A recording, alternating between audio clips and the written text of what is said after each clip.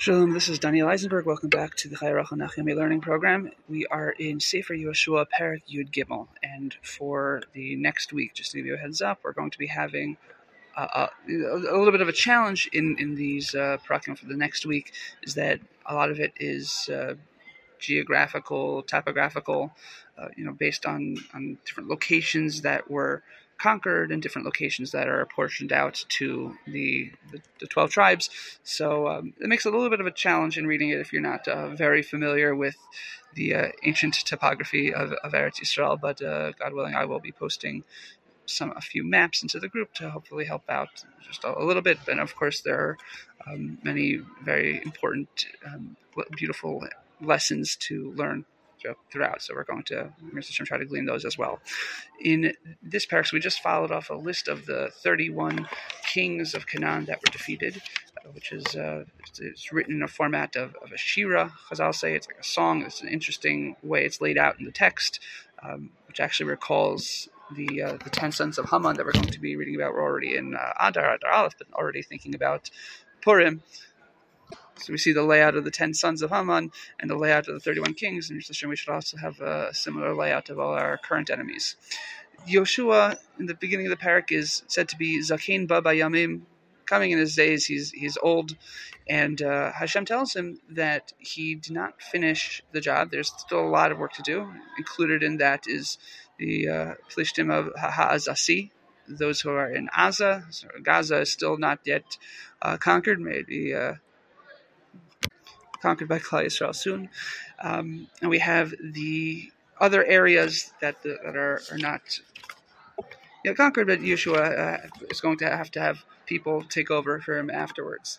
Now, the Gemara in Nedarim says something interesting about really Tanakh, that if not for the sins of Klal Yisrael, really Tanakh would have just been the 5 books of the Torah, Torah, and Sefer Yehoshua, because it's so important to have these boundaries delineated, everything that we're going to see throughout Yehoshua, the boundaries of Eretz Yisrael. Now, although the land is not fully conquered yet, the land is able to be divided because there's enough space for the tribes to settle, and the lands are going to be apportioned out. And of course, first is the land that's apportioned out on Aver HaYarden. It's called the Transjordan, the other side of the Yarden, and this is where at the end of Sefer Midbar we see that, we quote in Devarim as well. We see that 2.5 tribes of 12 tribes actually live kind of on the outside of Eretz Yisrael, and on the other side of the Yarden. I mean, before they would cross the Yarden, they defeated enemies there and wanted to live in that land. And these tribes are Reuven, Gad, and half of Shevet Menashe, which is significant that it's half of Shevet Menashe. That part of that might be that it helps unify the 2 portions of the Jewish people.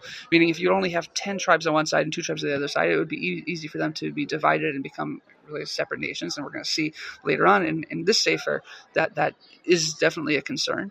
But when you have one tribe that is inherently united being split into 2 locations, it helps kind of be the glue that holds both portions of the Jewish people together.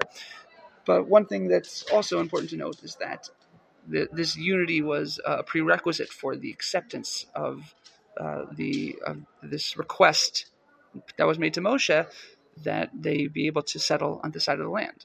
Moshe was very clear with them that if they wanted to do this, they would need to completely fight the battles till the end, Ad Nitzachon, to defeat the Canaanim and make sure that everybody's able to settle the land, and only then would they be able to go on the other side of the Yarden. Meaning that, yes, they conquered the enemies on the other side of the Yarden, but they couldn't just say, okay, we're going to settle here and let you guys, the other 10 tribes, you guys go on ahead and you conquer the rest of the land by yourselves. No, you have to come with us. You're fighting till the end, and then you can set on the side. And indeed they do that, and Reuven and Gad basically lead the battle, and they're fighting to the end, not for their own land but for the land of their brothers, because of course this land is my land, this land is your land, this is our land, this is all of Eretz Yisrael. Yes, each shevet has his own particular spot, but Klal Yisrael, or even Klal Yisrael Zebazeh, which is definitely, as we said in Perek or Zion, but really throughout the Sefer, it's a theme of Yehoshua as well,